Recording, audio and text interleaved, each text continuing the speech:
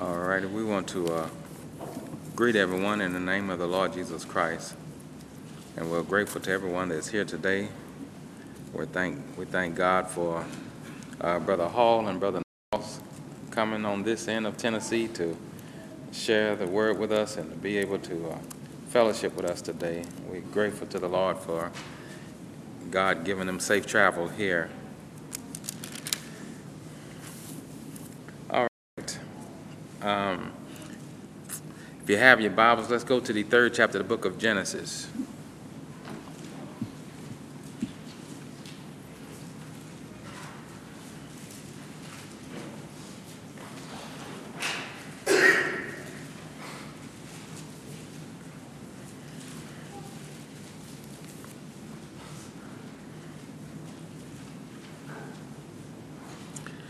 Today we want to talk about a few things maybe that will help us in our walk with the Lord, that will help us to grow and get closer to God.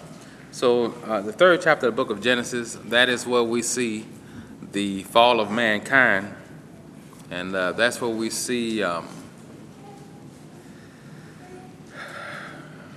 the consequences for mankind disobeying God. So let's start reading at verse 14. It says, "And the Lord God said unto the serpent, Because thou hast done this, thou art cursed above all cattle, and above every beast of the field.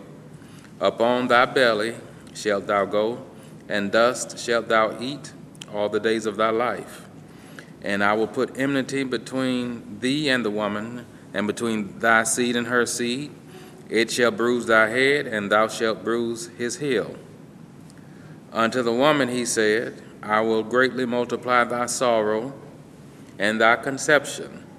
In sorrow thou shalt bring forth children, and thy desire shall be to thy husband, and he shall" what? "Rule over thee." So we see what he has dished out to the woman. What does he say? That he will multiply her sorrow and conception. Everybody see that? Does everybody see that's two different things there?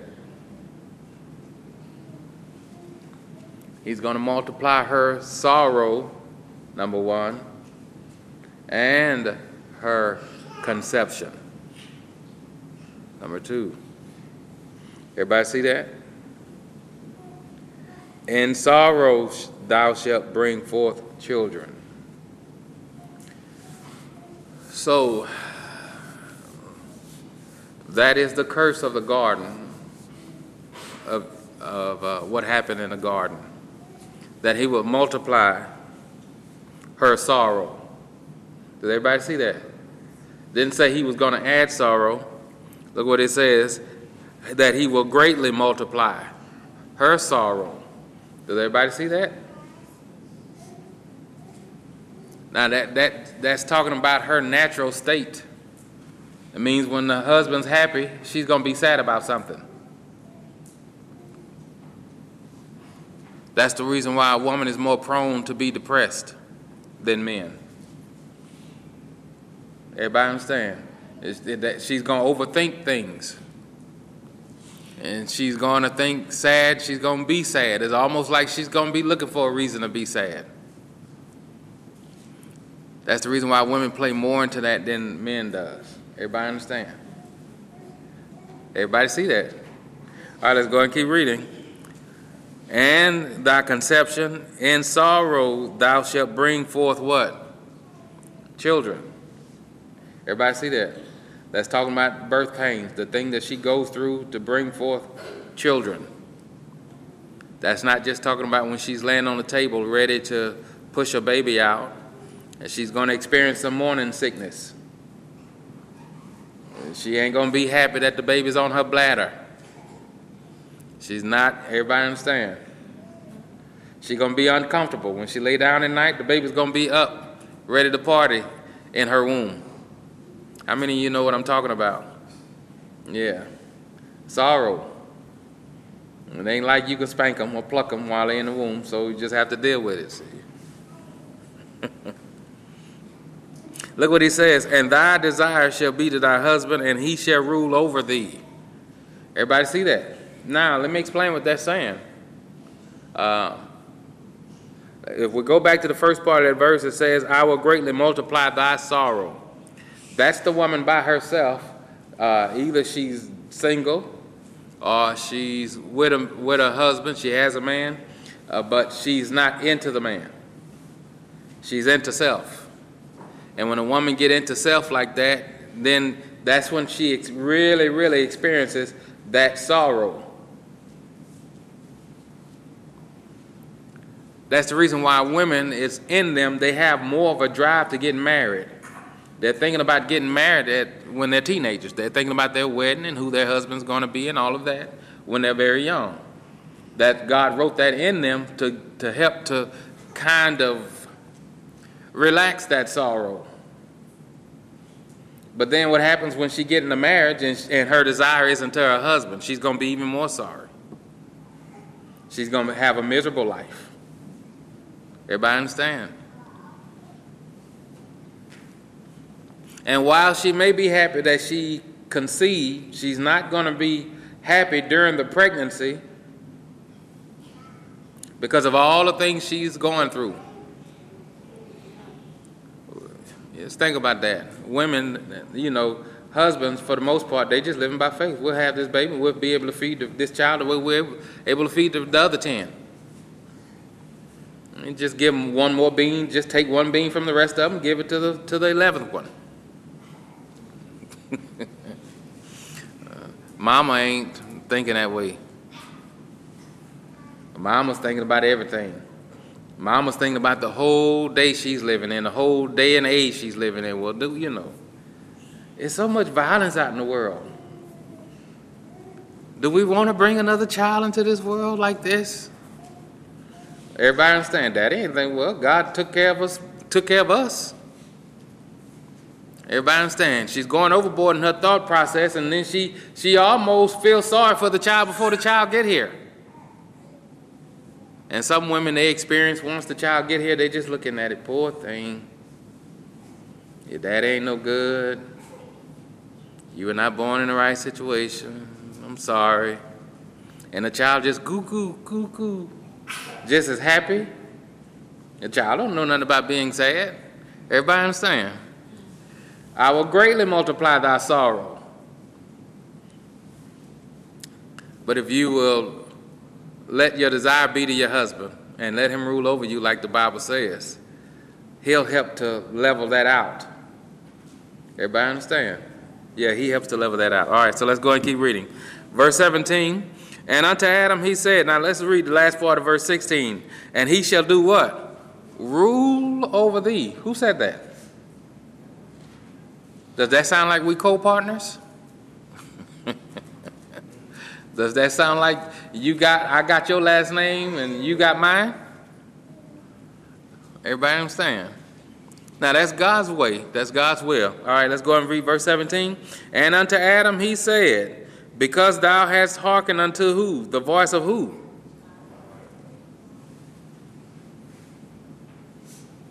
Everybody see that?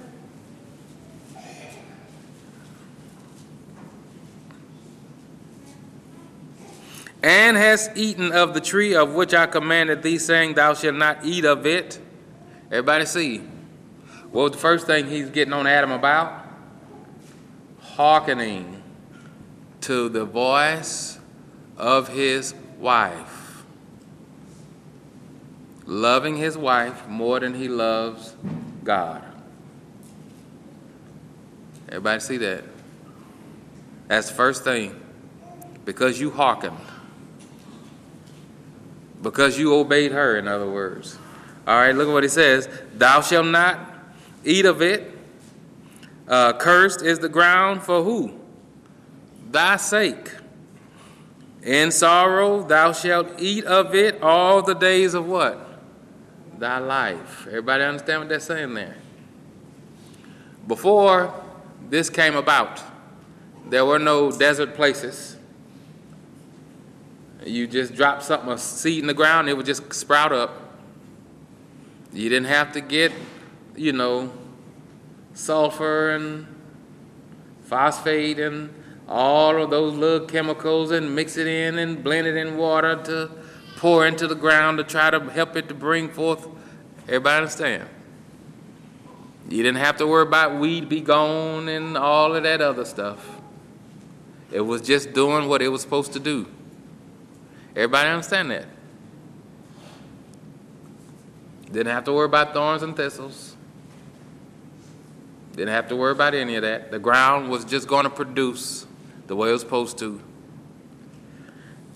And so not just the ground, look what it says. Verse 18, thorns also and thistles shall it bring forth to who? Thee. Everybody see that? So everybody understand what they're saying there? There was no such thing as thorns and thistles before then. But he's saying, I'm going to plant some for you. Now let me explain what this means to us, for those of us who think we've bypassed this. We're not farmers today. I sit in the office. He's saying your job in your office is going to be tougher than what it was supposed to be. You're going to deal with some people that's not saved. They don't care about your walk with the Lord. Don't want to hear about your God. Don't care about your testimony. You just need to do this turnover for me. You're going to work for some people that's not fair. You're going to work for some people that will pay you pennies if they could get away with it. Your job is not going to be easy at all. And he says, in sorrow, you're gonna have a job in sorrow.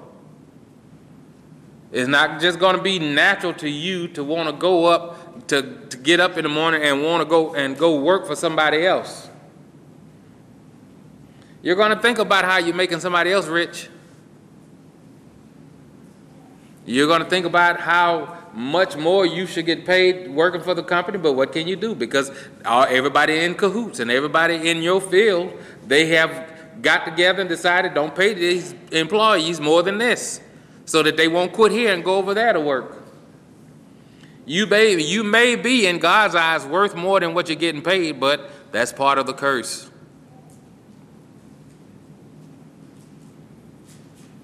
Basically what he's saying is life after we fell in the garden, life was not going to be fair.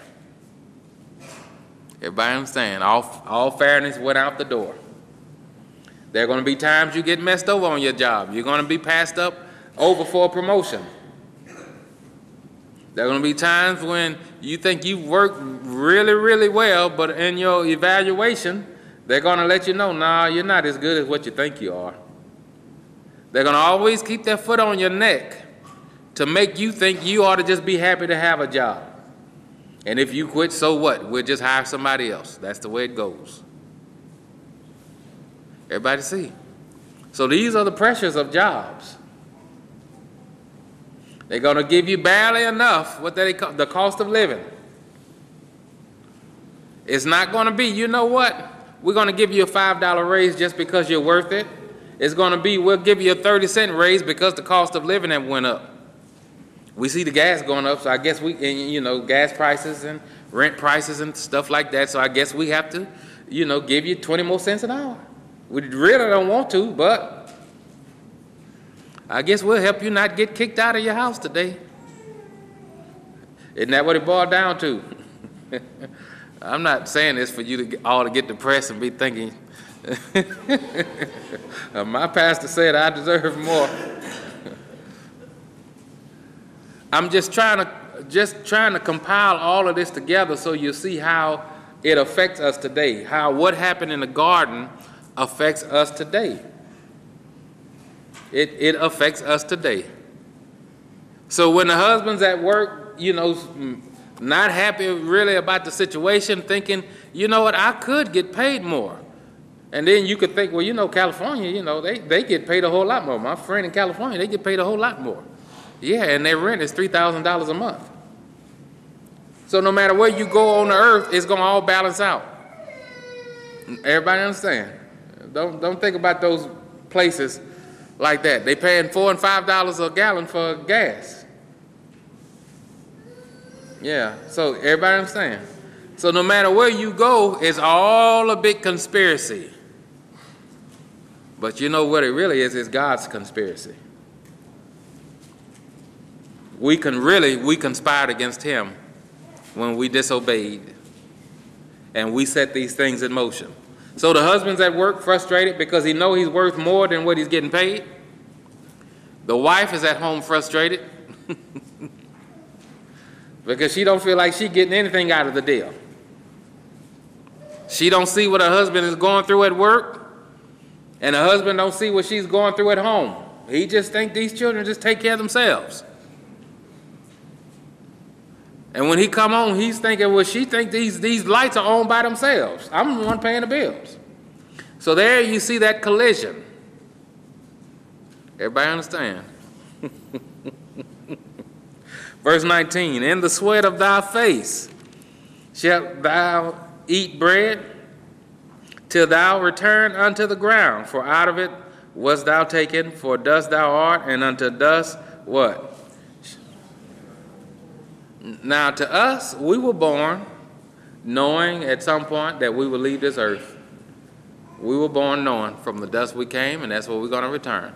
Now, could you imagine the first time this was ever brought up in all eternity, in all of life? This was Adam and Eve's first time hearing this. They weren't born to die. God didn't create them to die. So this was something big. See, to us, it's not that big of a deal. You know, we're born, we live maybe 60, 70 years, praise the Lord, and, you know, at some point in there, we give our lives to God, and if we're blessed, we're spending eternity with him. That's our hope. And when we first hear the gospel, that's what we cling to. But this was not the case for Adam and Eve. They knew that they had come from the dust of the ground, but they had no intentions of going back there, because they weren't born to go back to the dust. Everybody understand?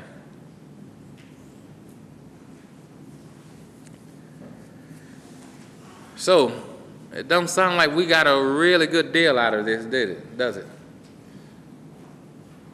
This just sounds like, well, what's the use of me living? You know, now they got lawsuits in courts now where children are suing their parents for giving birth to them. How many of you know that? Is lawsuits in court now?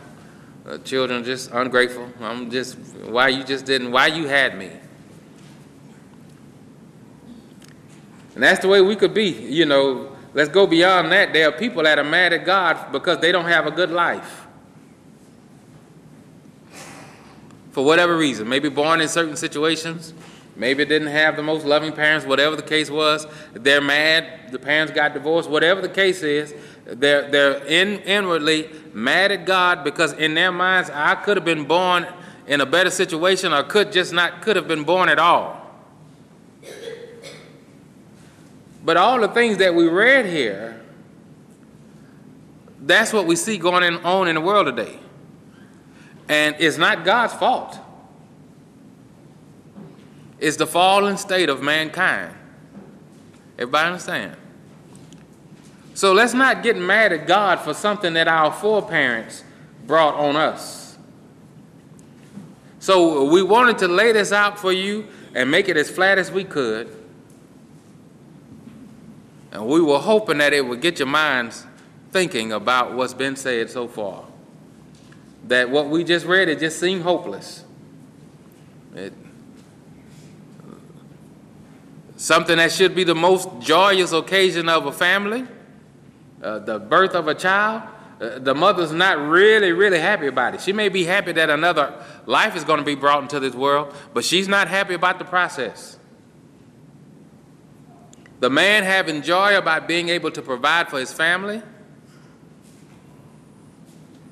but when he's getting up going to work in the morning, it's not natural to him to just want to go and spend 8 and 10 and 12 hours away from his family, working for people that could care less about him.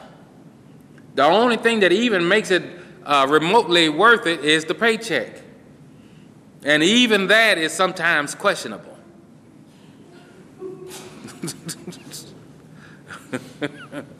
Everybody understand? How many of you ever got a paycheck, you know, your check stub, and you looking, okay, yeah, wait a minute, I worked 41 hours. I didn't work 40. I worked 40. How many of you check your page, make sure that you're not getting to see that's the curse? Everybody understand? That's part of the curse. I'm going to work for some folks I really don't trust. I trust me. That's part of the curse. Now let's go to the 10th chapter of the book of John.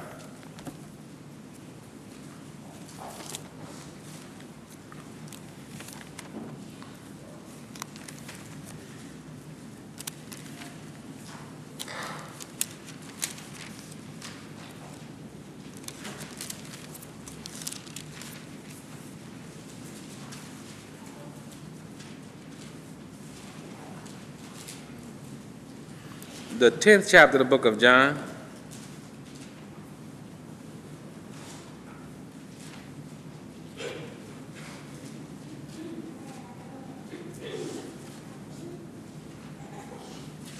We're going to start reading at verse 7. It says, Then said Jesus unto them again, Verily, verily, I say unto you, I am the door of the sheep. All that ever came before me are thieves and robbers, but the sheep did not hear them. I am the door. Everybody see that? That's the second time saying that. By me, if any man enter in, he shall be saved, and shall go in and out and find what? Pasture.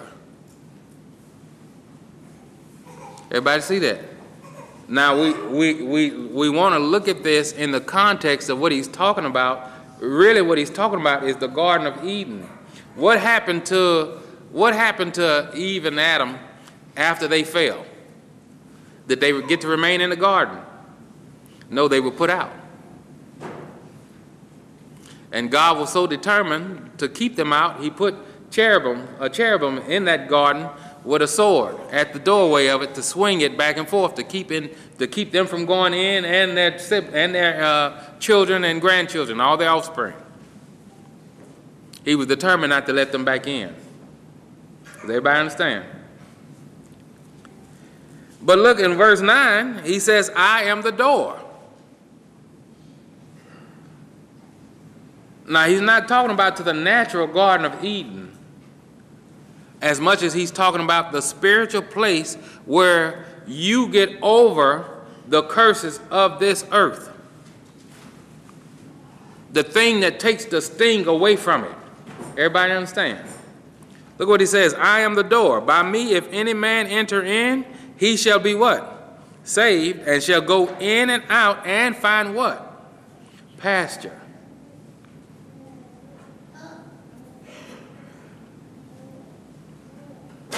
Does everybody understand what he's saying? He's talking about the different levels. He meant what he said about thorns and thistles. He meant what he said by the sweat of your brow. You will bring forth fruit.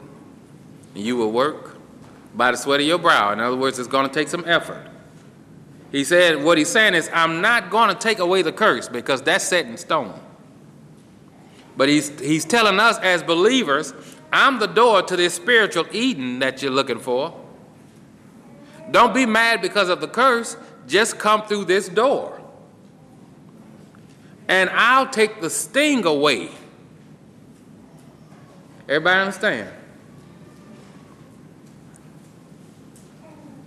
He said, you'll go in and out and find pasture. I'll bless you above. Now, everybody that's not saved, they're going to feel the sting of every bit of that curse. They're going to feel the sting of it. But if you come to me, he said, I'll take the sting away. You'll still have to work by the sweat of your brow. But I'll give you such a joy and so much peace.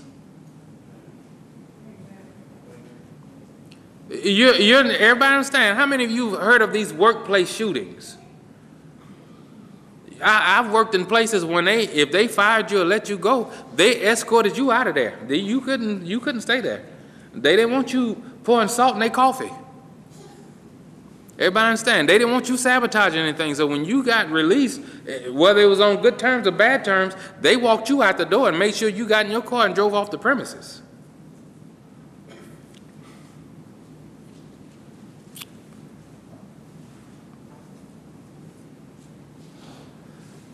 They do that because of these workplace shootings. I think we had one last year. Somebody got fired at Walmart and went and shot up the place.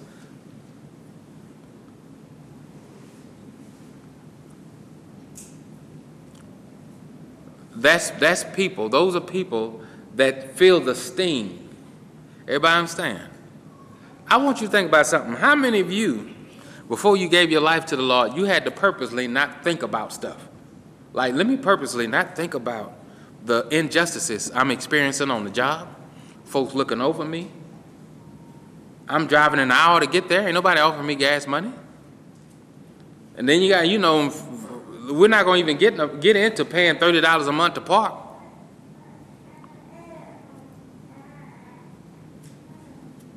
Is that what it was at Vanderbilt? Somewhere around there? It was more than that? What was it, like 50? It was like, yeah, over $50 there a month to park. That's how much they think about you. We're going to pay you pennies, and then we're going to charge you to park in our parking lot. Now, if you sit and you think about all of that, are you going to go to work happy? And you just think over your life, all the injustices you've experienced, all the things you've gone through, all of the unfairness. If you think about those things, can you just naturally be a happy person? No. But you know what happened for us, for our sake? Jesus Christ came and he went through more than, if you put all the people in this earth together and put all the stuff they've been through together, he went through, if you put it all together, it still will not equal up to what he went through when he was in this earth.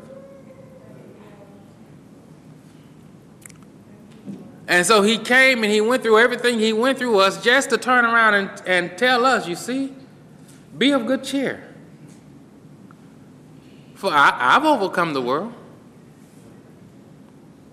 And if you're in me, you can overcome it as well. Everybody understand? This world, what am I saying? This world, if you think about it, it is designed to make you bitter. Everybody understand? It is designed, hold your spot there in the 10th chapter of the book of John. Let's go to the 7th chapter of the book of Ecclesiastes.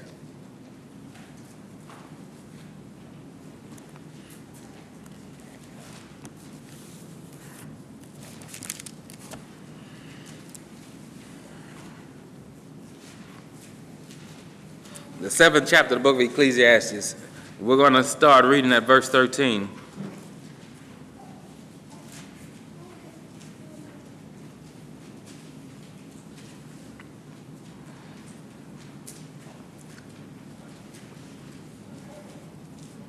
Now I want to show you the purpose of this. The curse, and then Jesus Christ being the door. The 7th chapter of the book of Ecclesiastes, we're going to start reading at verse 13. It says, Consider the work of God. Everybody see that? For who can make that straight which he had made crooked? Everybody understand that? Verse 14.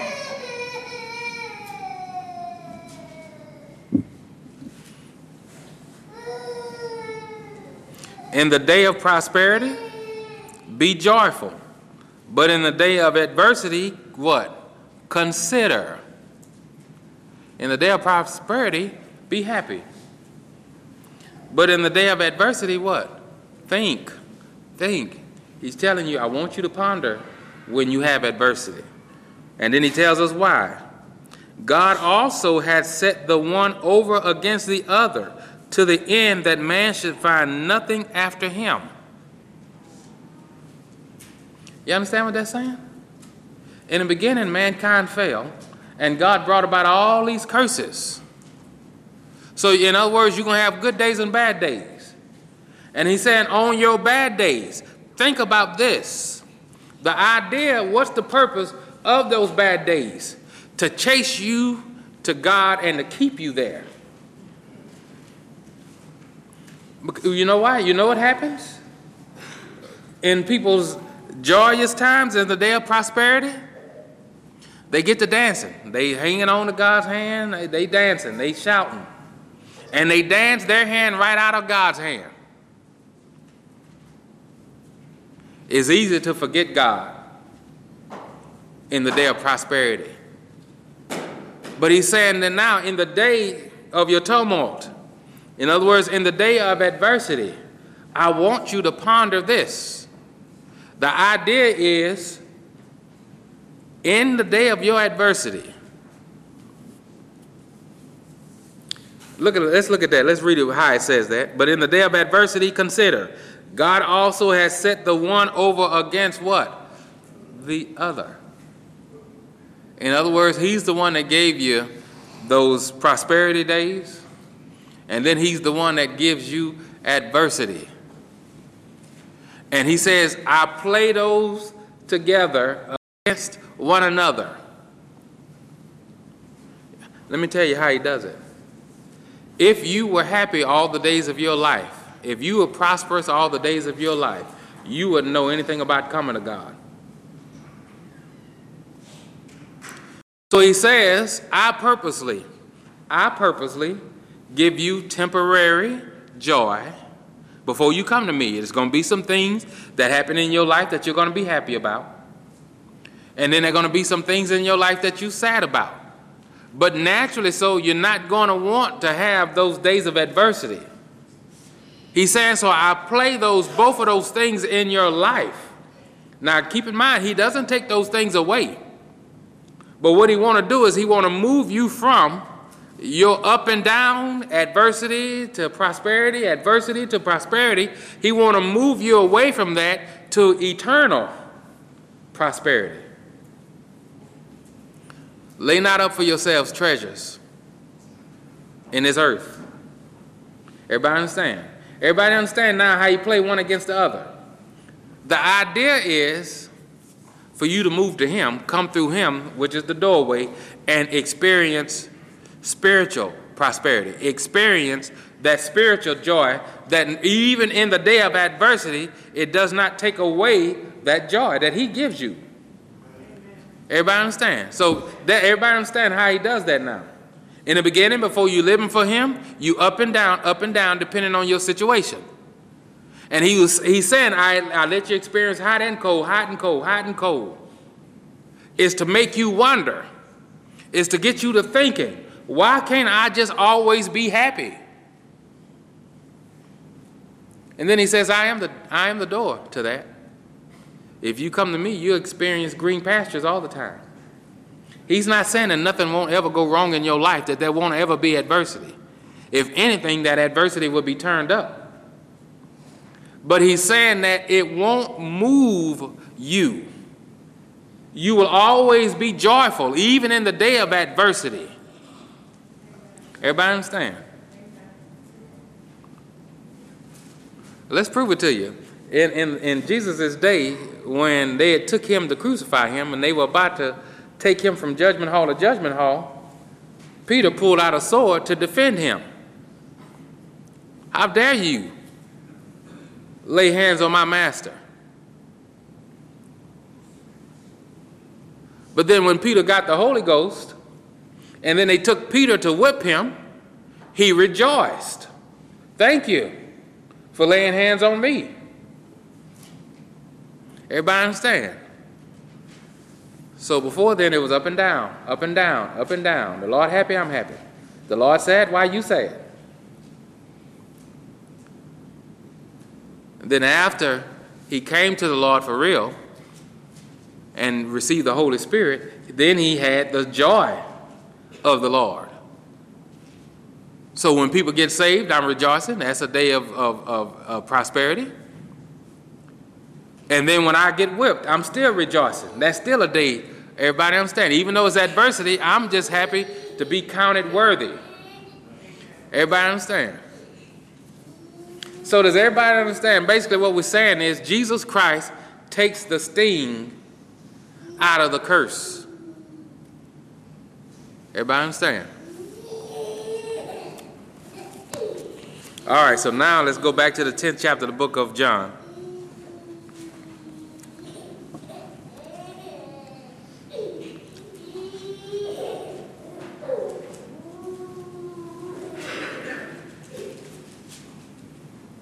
The 10th chapter of the book of John, we're going to read at verse 9 again.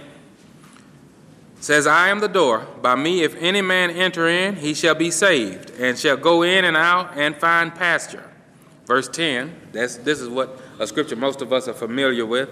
The thief cometh not, but for what? To steal, and to kill, and to what?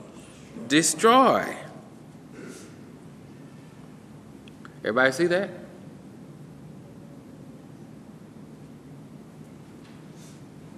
I am come that they might have. Everybody see that? That they might. Everybody see that? That they might have life, and that they might have it more abundantly. Now he says might because he won't fight against people's wills. If you give your life to the Lord, you're going to have life, and you're going to have it more abundantly. That's a guarantee. Everybody understand? But look at what he says in the first part of the verse, the thief cometh not. In other words, why does he phrase it that way? He says there are only 3 reasons why the devil comes. There are only 3. Steal, kill, and destroy. So in the Garden of Eden, when he came to Eve, he didn't come there because he thought she was hungry, and here's some more food for you to try. I'm really coming to steal something from you that rightfully belonged to you. What was it? The Garden of Eden. I'm coming to steal the joy that you're supposed to have when you give birth. I'm coming to make you sweat when you work. I'm coming to cause friction between you and your wife.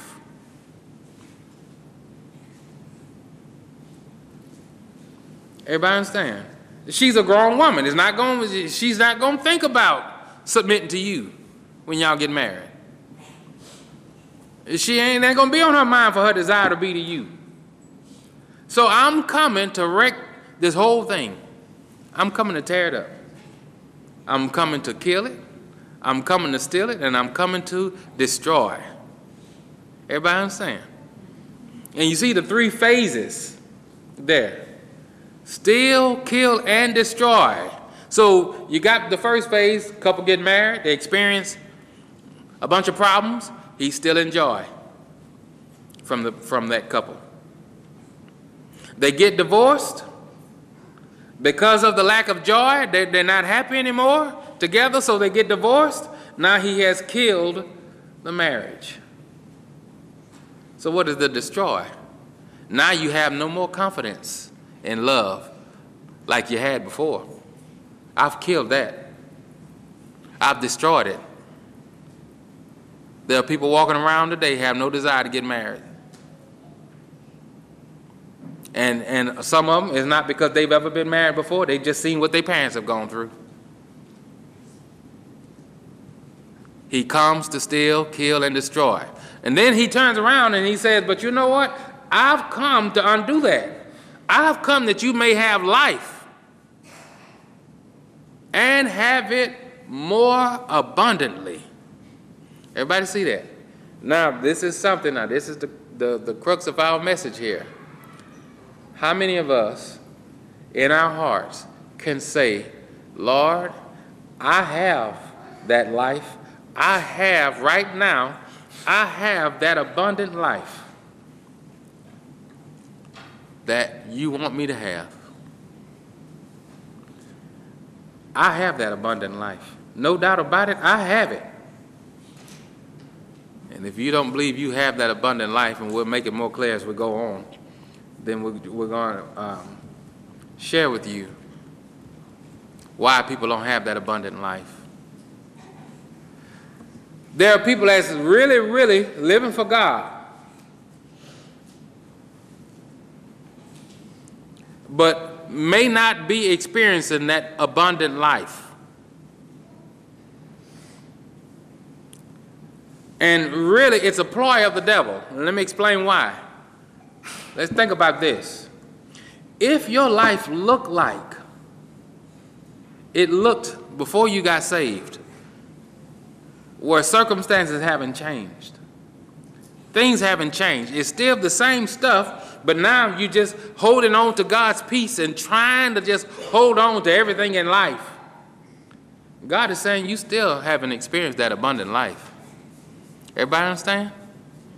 Situations still look the same. Ain't nothing changed. You just holding on to God's unchanging hand and just, Lord, just take me out of here whenever you will. It don't matter to me one way or the other. You still haven't experienced that abundant life. And you know what? It's the devil. And I'm going to tell you why. Because the devil don't want there to be any difference in your mind between before you got saved and afterwards.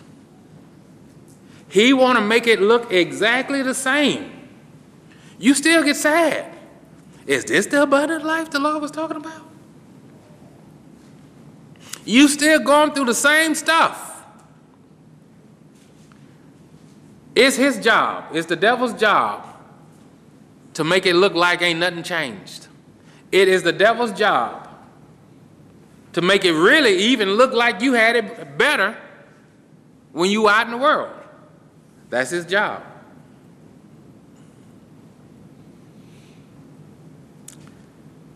The devil is slick, very slick at what he does.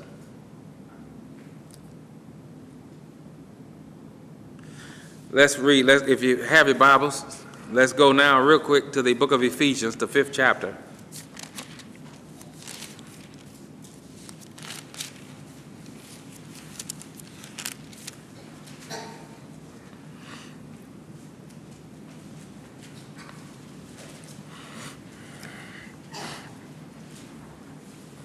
Now, who wrote this book? Paul. Who gave it to Paul? The Lord. Isn't that right? It was inspired by the Holy Spirit. Can we all agree on that? All right. Can we all agree on that? Now, we're laying down some groundwork so we can all agree that what we're going to read in the 5th chapter of Ephesians, that was all inspired by the Holy Spirit. Isn't that right? All right, so let's read now. Verse 28. 5th chapter of the book of Ephesians, we're going to read verse 28. It says, so ought men to love their wives as their own bodies. He that loveth his wife loveth himself. Verse 29, now pay close attention to that. For no man ever yet hated his own flesh. Does everybody see that? Can we all, everybody see that?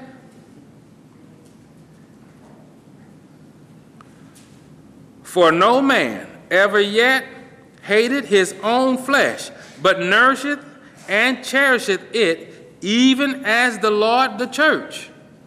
Everybody see that? You know what that's saying? The same way the Lord loves the church, that's the way, and you don't have to be saved, in other words, to love your flesh.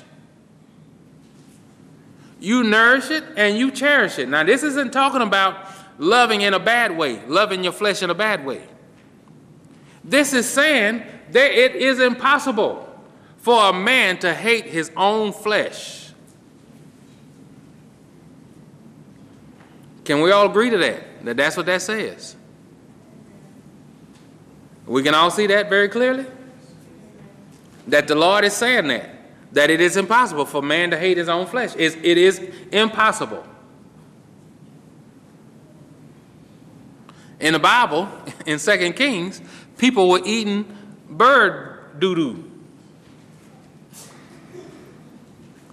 Well, not just eating it, finding it somewhere on the street. They were paying for it. You know why? Because they love their life. They love their flesh. They wanted flesh to continue to live. Everybody understand? Of course, you know the other story. Men, they were even eating their own children in the days of famine. You know why? Because they love their own flesh.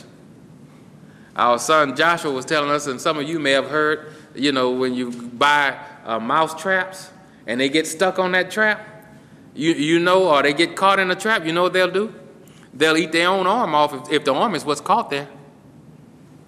How many of you knew that? Yes, they will. Yeah, they'll eat that whatever part is trapped on there. They'll eat that off. They'll gnaw that. You know why? Because it's better to enter into the kingdom with one arm.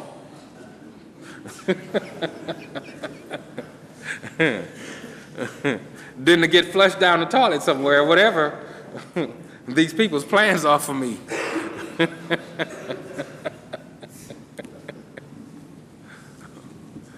Once God has given something life, people will do whatever it takes to sustain that life. That's what we're talking about. No man ever yet hated their own flesh. Isn't that right? Now we have to drive that home. All right, so now that it's home, let's go to the 5th chapter of the book of Mark.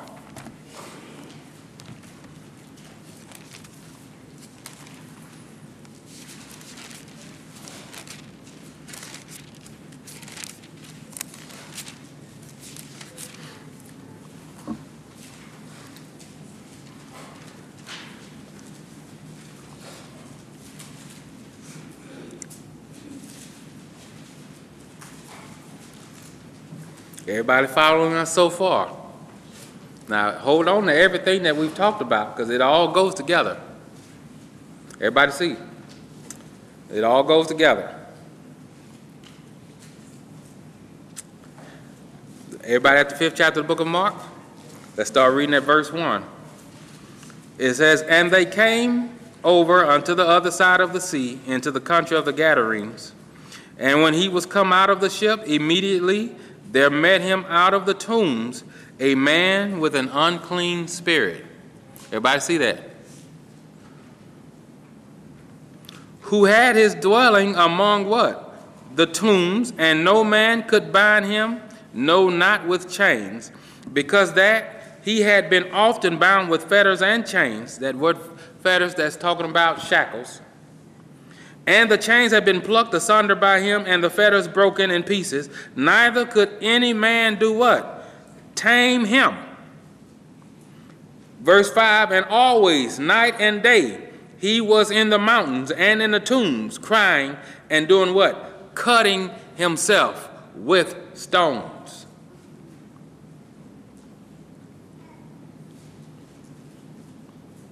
Verse 6, "But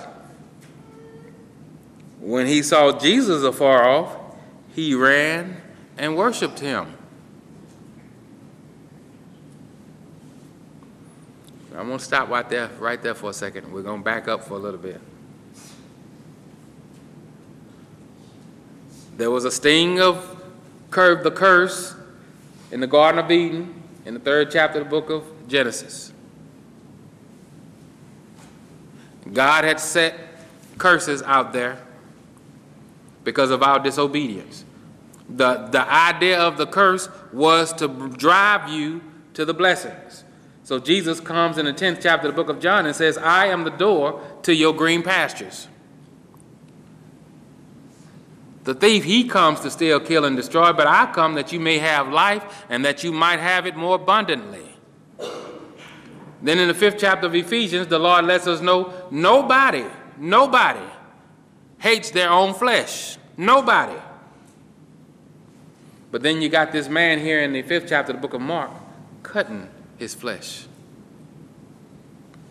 Now, to us, just naturally so, that's usually when we read this story, that's what we leave it at. Well, yeah, of course he's demon possessed if he cut himself. But let's move beyond that. Let's move to what the Lord is really talking about for us today. Of course, there's people that do the same things to still cut themselves, what they call self-harm. But that's what we want to talk about is harm, people harming themselves. And we're not just talking about cutting their flesh.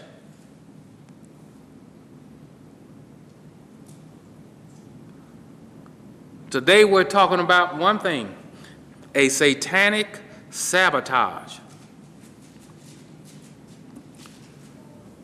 My wife and I, before we got married, we were talking on the phone one day. She was sitting out in the parking lot of her job there at LSU, and she started crying. And I asked her, we weren't arguing or nothing. What are you crying about? And her words to me were this: I don't want to mess this up.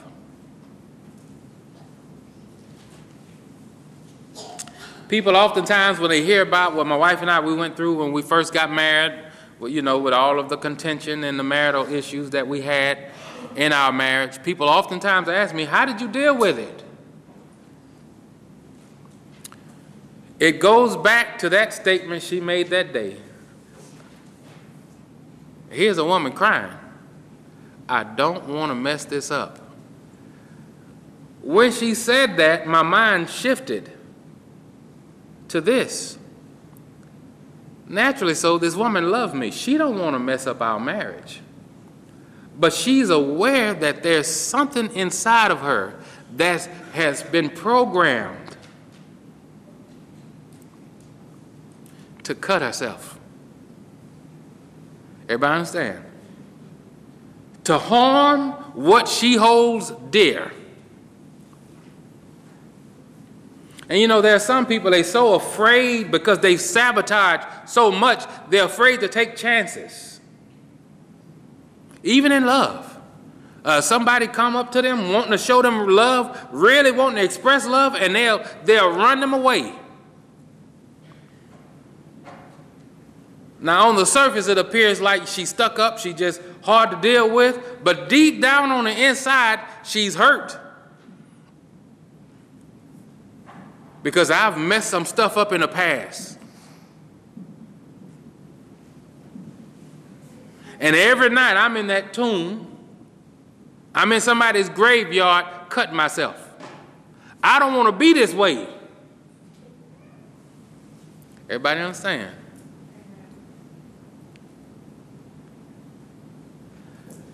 It was God's will for us to get married one time. It was God's will when we got married the first time for that marriage to work out. Everybody understand? That was God's will. But something happens. It wasn't God's will for you to date this one, that one, this one, that one, this one, that one. It was God's will for you to just court one person and that be it. That's who you marry. That's who you have all your children with, and then you die together. That was God's will. But the thief comes to steal, kill, and destroy. Everybody understand? He comes to sabotage and get you so used to this sabotage to where you don't even recognize it anymore. It's just a part of life. You're living in the tombs, cutting yourself, and you're wondering why nobody else is there. Y'all crazy, not me. People today so hurt, they're even scared to have children. I get married, but I don't want children. I only want 2. Y'all crazy for having 5 and 6. Everybody understand? I'm telling you, it's a satanic sabotage where people have gotten so used to dysfunction to where they don't even know the devil's at play anymore. So is it a wonder why people don't have joy serving God? They serving God, but they're not experiencing that abundant life because in their mind, well, I guess this is my lot. I guess this is all that God has for me. And they don't know it's the devil that have come to steal, kill, and destroy. If you having marital problems, it's the devil. If you're sketchy about even getting into a relationship, it's the devil. The Bible says it's not good for man to be alone.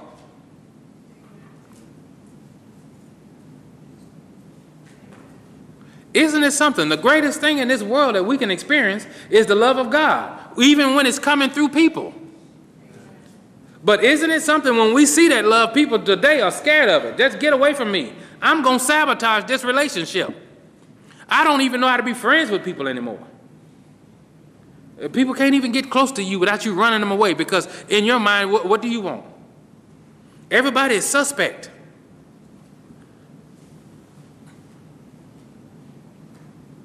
You have an individual want to love you with their whole heart, just want to be friends with you. I've seen that in women just all throughout my life. When I was in the Navy, I was going from one part of the base to the other, going inside of this one building, and I opened the door for a lady, and she snapped at me. Lady, I don't want to sleep with you. You carrying something, I'm just opening the door for you.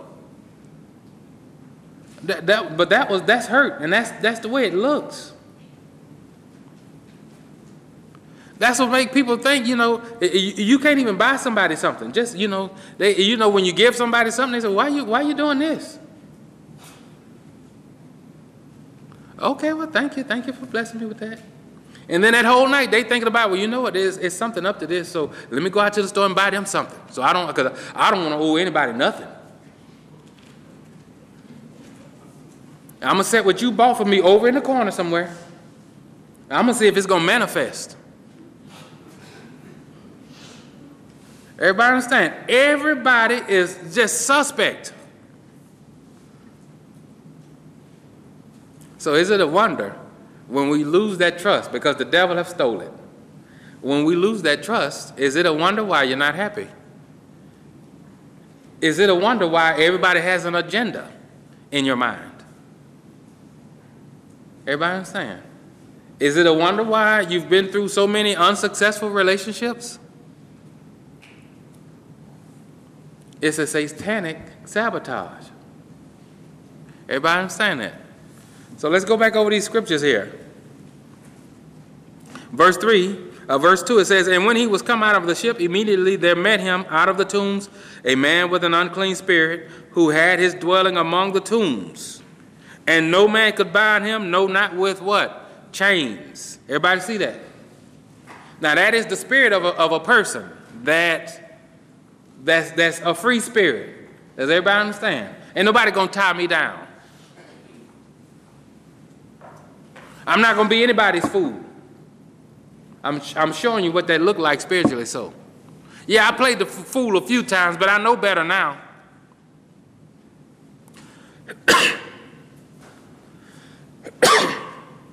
Does everybody see that? It's that individual that would rather be single than even try in a relationship. I'm not giving my heart to nobody, because the last time I did that, look what happened. So who wins then? The devil.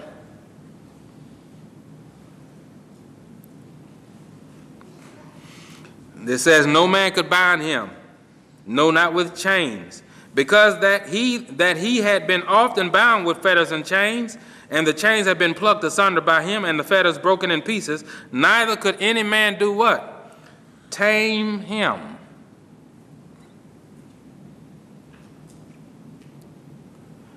They so self-sabotaging that they think it's wrong to even take advice. They're going to find their own way.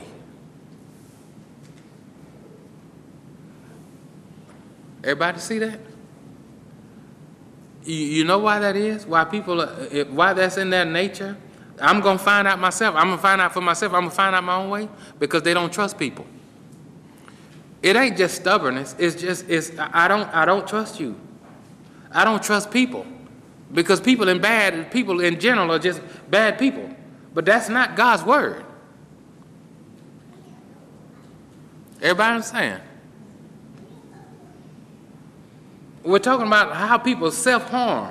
How all it takes is for somebody to get hurt 1 or 2 times, they get burned 1 or 2 times, and they write off all of humanity. But they don't know it's the devil got them in this wheel where they're in this cycle.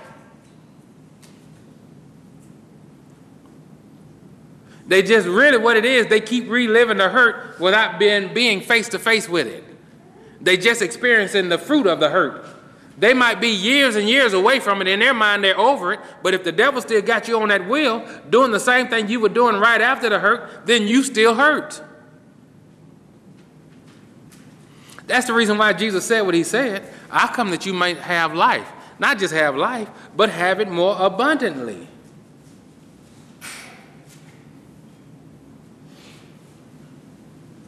God don't want you walking around cursed. He don't want you self-sabotaging. One of the things I set out to do when my wife and I first got married, especially after she made that statement, I don't want to mess this up. When she said that, my mindset was it must have been some other relationships that she could see that she had messed up. And so then I purposed in my mind, I'm going to let her know that I'm here for the long run. I'm here forever until the Lord take me off this earth.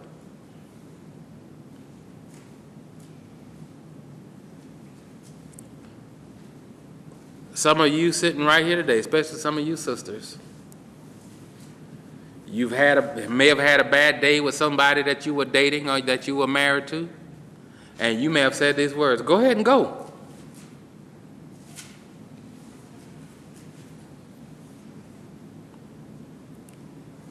But you know deep in your heart you didn't want to. But it's something on the inside of you that is just, you've been programmed to sabotage. You really don't want them to go. But you've already accepted defeat. That this ain't going to end well because I'm messed up. If you read in the 8th chapter of the book of Luke, this same story, this says that this man was driven to the wilderness by Satan. That's where those tombs were. He was just out there by himself. That word wilderness, it talks about a barren place, an unfruitful place.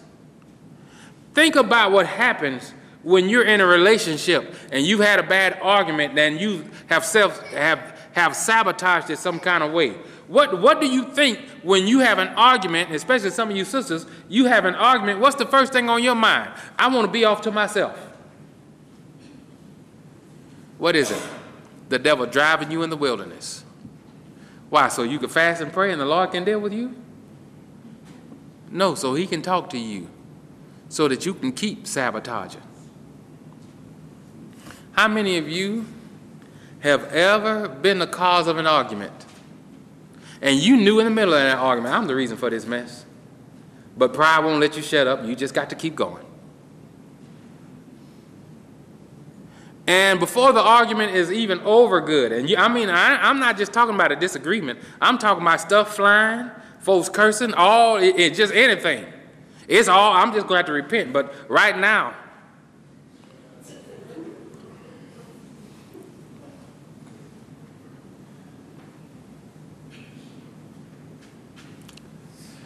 and immediately afterwards, now you still mad, you still fuming, but you know, I'm sorry. Lord, I sure hope you tear down all his pride so I could say that with my mouth to him or her. I shouldn't have done that. I shouldn't have done that. What was I thinking? I done fell for it again. How many of you ever experienced that? You see the satanic sabotage? You know it's satanic if you can't go a minute afterwards knowing and repenting in your heart, I've messed up. You're not going on for days thinking it was the other person. You know immediately after, it was me. And then, but the problem is you can't fathom in your mind, how does this keep happening? How do I keep sabotaging stuff? I can't even have best friends. And the best friends I do have, they live 1,000,000 miles away from me. So are they really friends?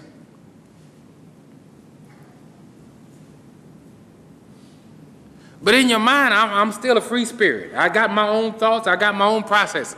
No man is going to tame me. Every time somebody come along and try to bind me with love, I'm going to break those chains. I'm going to run you away from me.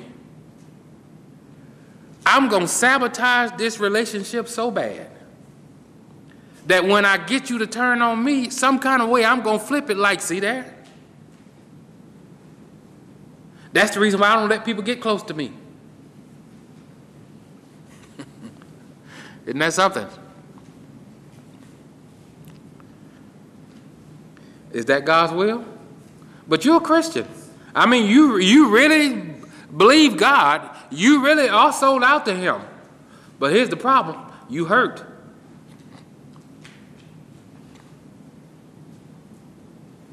You're sabotaged and don't know it.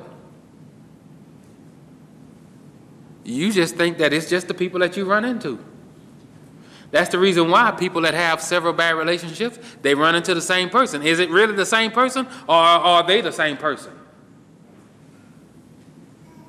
Everybody understand? Is one common denominator in all the bad relationships you had.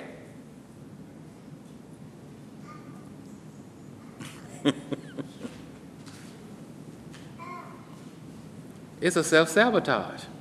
Don't this Bible say no man ever yet hated his flesh? In other words, you're not crazy in your brain. You're not going into a relationship or going into situations purposely trying to mess it up. You love yourself. There's nothing wrong with loving yourself. Everybody understand? There's nothing wrong with wanting something to work out. But I'm telling you, if you go into it with a defeated mindset, then the devil's already done his job. If you go, everybody understand that? You can't go into a marriage signing prenuptial agreements thinking it's going to last forever. There's no way in the world. You think your marriage is going to last if you sign on a prenup.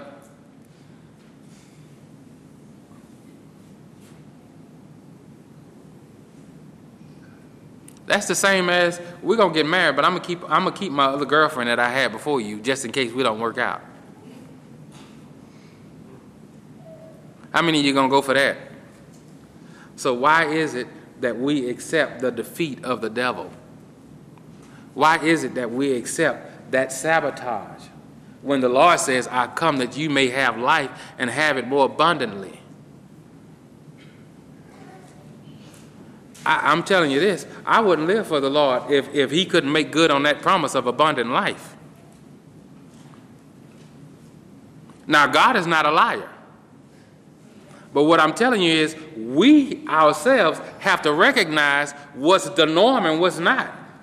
This man had been bound for ages. To him, it was normal to sit out in them tombs and cut himself. And there are people that have been bound for ages. It's normal to have a relationship and it not go well. It's normal to barely make it financially. Everybody understand?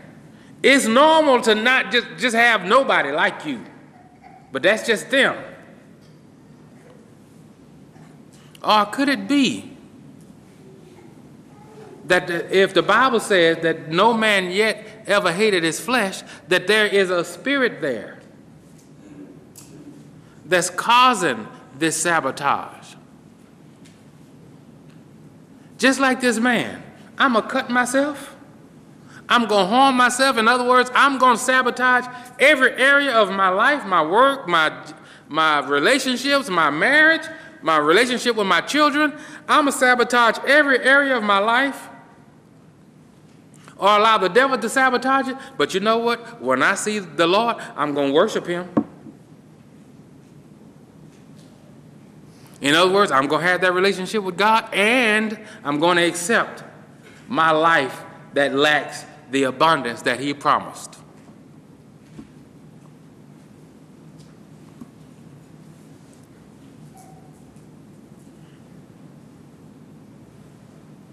So when people say in their minds, what this man says, no man is going to bind me. You know what they're saying? I'm not going to allow anybody to help me. I want you to think about it. If you know that you're experiencing that sabotage, and we call it the satanic sabotage, you'll be the very ones that people have offered you advice over the years. Hey, don't do that. but you won't accept it. Because ain't nobody going to bind me. Nobody's going to tame me. Everybody understand? How when there's a satanic sabotage, people can offer you all the godly advice to help you out of your situation, to help you overcome, to help you experience that abundant life, but you will not accept it. That's how you know it's satanic. Why? Because the Bible says no man ever hated himself. You can know in your heart this advice is good, godly, sound advice, but I'm going to reject it. Why? Because I'm yielding to this spirit that want to keep me in this place. I'm going to tell you this. The Lord loves us so much, he didn't just promise us heaven. He didn't just come and die for us to go to heaven, even though that would be enough to rejoice about.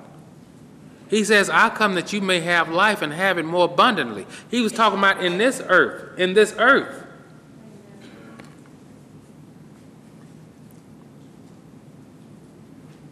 He wants you to have abundant life here. That's something he wants you to experience.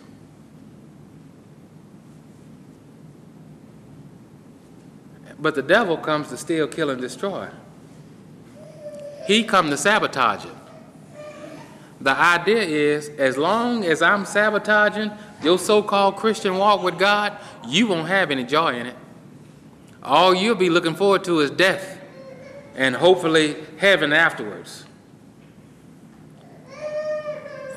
But is that God's will? How could God take a man that was defending him with a sword and convert that man to where he rejoiced after being whipped? That was the abundant life. The Bible tells us that when people talk about you and they say all manner of evil things against you, rejoice and be exceeding glad. Everybody understand? Everybody understand? So it's not that the Lord comes and whispers in everybody's ear for you, hey, make way for them. Here they come. Don't say anything bad about them. Don't ever cross them. If you want to keep them happy, just do what I'm telling you to do. No, he don't change everybody for you. He changes your outlook on everybody. He changes it the way you view it. Everybody understand? That's the abundant life, a renewed mind. Everybody understand? Not telling everybody, look, if you want me to be happy, don't frown around me. Don't look at me a certain way because I saw that look before and I know exactly what it means. Everybody understand? He's telling you, I want to change you. I want to remove the spirit that's been sabotaging your life all these years. I have an abundant life for you. Everybody understand? I want you to be happy serving me. And not because of the circumstances in which you serve me, but just the fact that you have this connection with me. I'll take the sting away. You won't be self-harming anymore. Everybody understand? Not just naturally cutting yourself, but you won't be harming your situations. You won't be destroying relationships.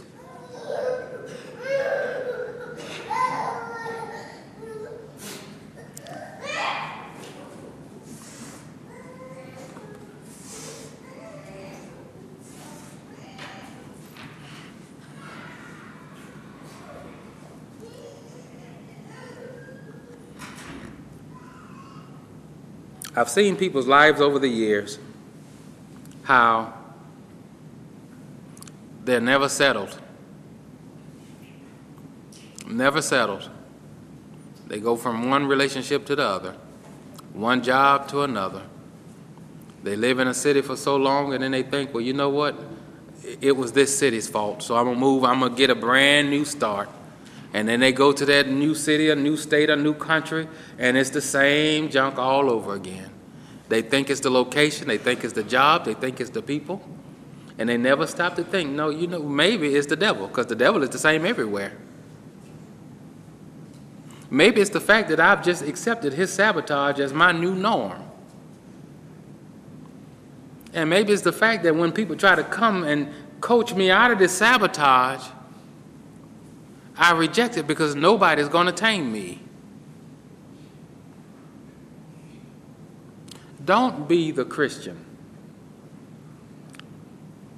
that accepts that sabotage. If I know that God have told me that he come that I might have life and have it more abundantly, that's what I expect from him. And if I'm not getting that, then I know that there's a demonic presence there that I need to pay attention to and have removed away from me. Don't go one more day allowing the devil to sabotage you, to steal your joy, to steal your peace, to steal your hope, to kill your dreams, and ultimately destroy your relationship with God because you assume that that's what you have experienced is all that God has to offer. I've lived in all of those things. Come to the Lord, nothing changing. It wasn't until I accepted, you know what? It's something off here. I don't hate myself. I don't go into relationships or go into certain situations expecting it to just go down. I want it to go down. So what is it? It's got to be the tormentor. Everybody understand? Think of it this way. The world without Satan is a world of joy for even the unsaved. If the Lord removed the devil out of the way altogether, there would be no such thing as hurt. There would be no such thing as pain. Everybody understand? He's the one that comes to kill, steal, and destroy. And if you can look over your life and see him, how he stole things from you, relationship that you really put your all into, jobs, friendships, in any area you can think of, if you could look over your life and see that those things that some of them had just been wiped out completely, that you've really messed some stuff up, then you have to know that the devil's at work there if it's still going on. And the question you have to ask yourself is, what am I going to do about it? The first thing is believing that God has more for you, that he has an abundant life for you. That's the first thing. You believe that, and then you can go from there. Everybody understand? Once you believe that, then the Lord will start showing you the patterns of these sabotages. You won't be falling for the same thing over and over again. Once you believe, everybody understand? Especially in relationships. Let's think about that. How many of you have ever experienced, after you've had so many relationships with your spouse or somebody that you were with, how many of you have ever experienced just avoiding certain conversations? Because it's going to go downhill. That's just about guaranteed. So I'm trying to show you how easy it is to adapt and adjust to the dysfunction, where it's something that really need to be talked about. But I'm so afraid to talk about it. You know why we go to that point? Because we don't like the aftermath. We don't like, everybody understand what I mean when I say the aftermath? How many of you know after this argument, after this disagreement, you could feel like there's something between you and your spouse? Is it this imaginary little Play-Doh that's there? Is it the little toy that your child was playing with? Is it the spoon that's sitting between y'all? No, it's the spirit that's there that have caused it to begin with. That's what's between you. And really what it is, you don't like the feeling of it, so you avoid the conversation like the conversation is the spirit. No, avoid the spirit. Everybody understand? Before you have the conversation, pray.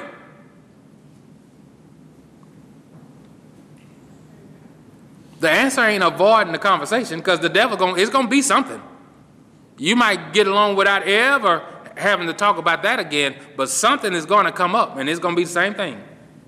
And before you know it, you're going to be the old couple. Y'all only talk when you got company around,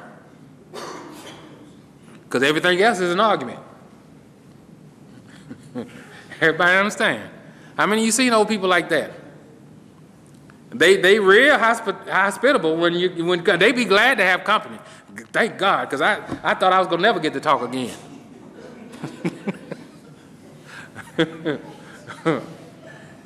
They asking you, how long you gonna stay? A week, that's all? Be glad to have you over. They're the couple, they walk you out and wave and sad and depressed when you leaving.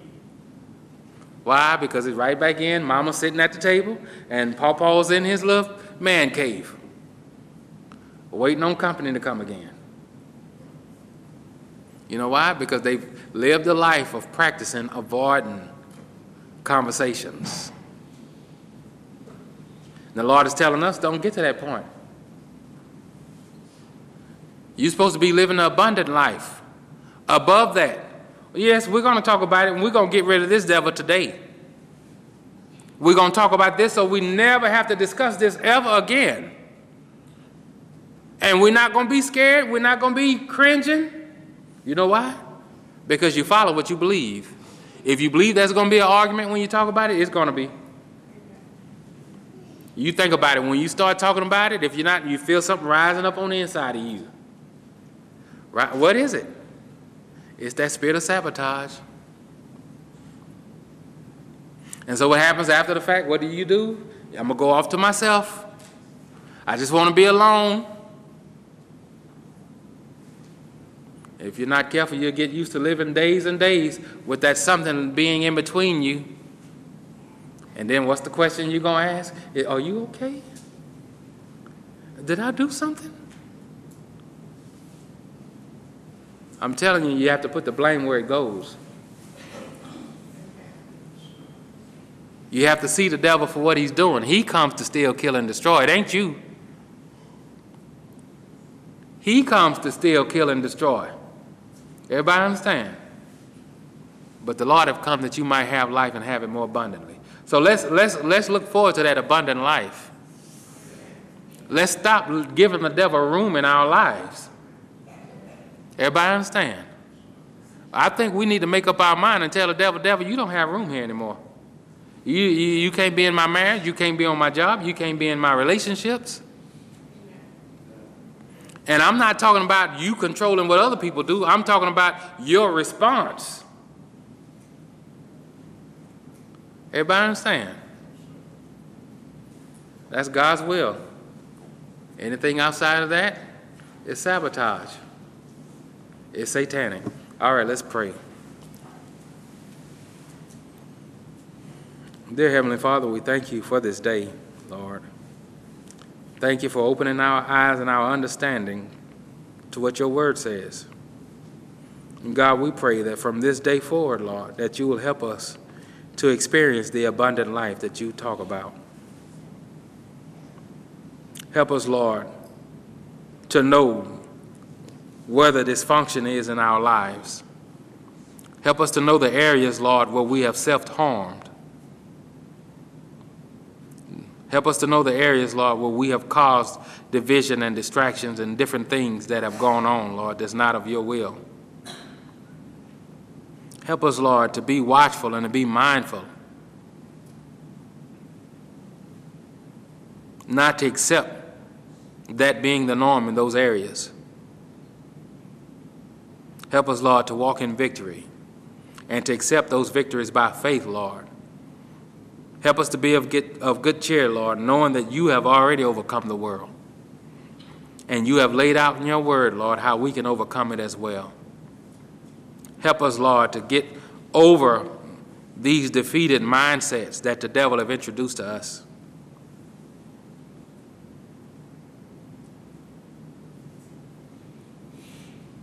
Thank you, Lord, for providing our victories for us. But help us, Lord, to accept those victories by faith. Lord, I pray, Lord, that you will remove fear from every individual in this room, and that's under the sound of my voice. The fear of relationships, the fear of love, the fear of correction. Remove all the fears that the enemy have introduced to us. And help us, Lord, to accept the persons of people. Help us, Lord, to accept correction and accept it, Lord, from the angle it comes from, Lord. Help us not to see correction as an attack, but help us to see it as love and concern. Help us, Lord, not to be skeptical of everybody. Help us to do what your word says, Lord. Be wise as serpents, but harmless as doves. Help us, Lord, to get out of this thing of trying to control our environment and trying to control who we are around, Lord, when their personality don't match up with ours. But help us, Lord, to be who you've called us to be, regardless of whatever situation and circumstance we may find ourselves in.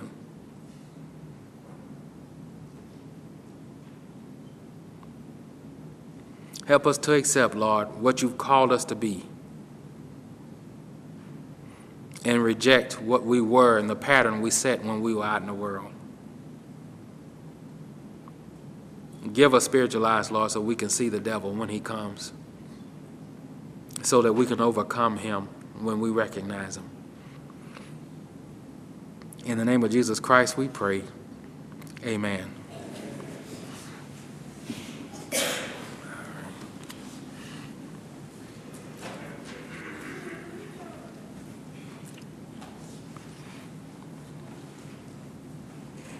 All right, if that's all now, we'll go ahead and we'll be dismissed to meet up a little later for discussing this message. So if that's all, we're going to be dismissed in the name of the Lord Jesus Christ.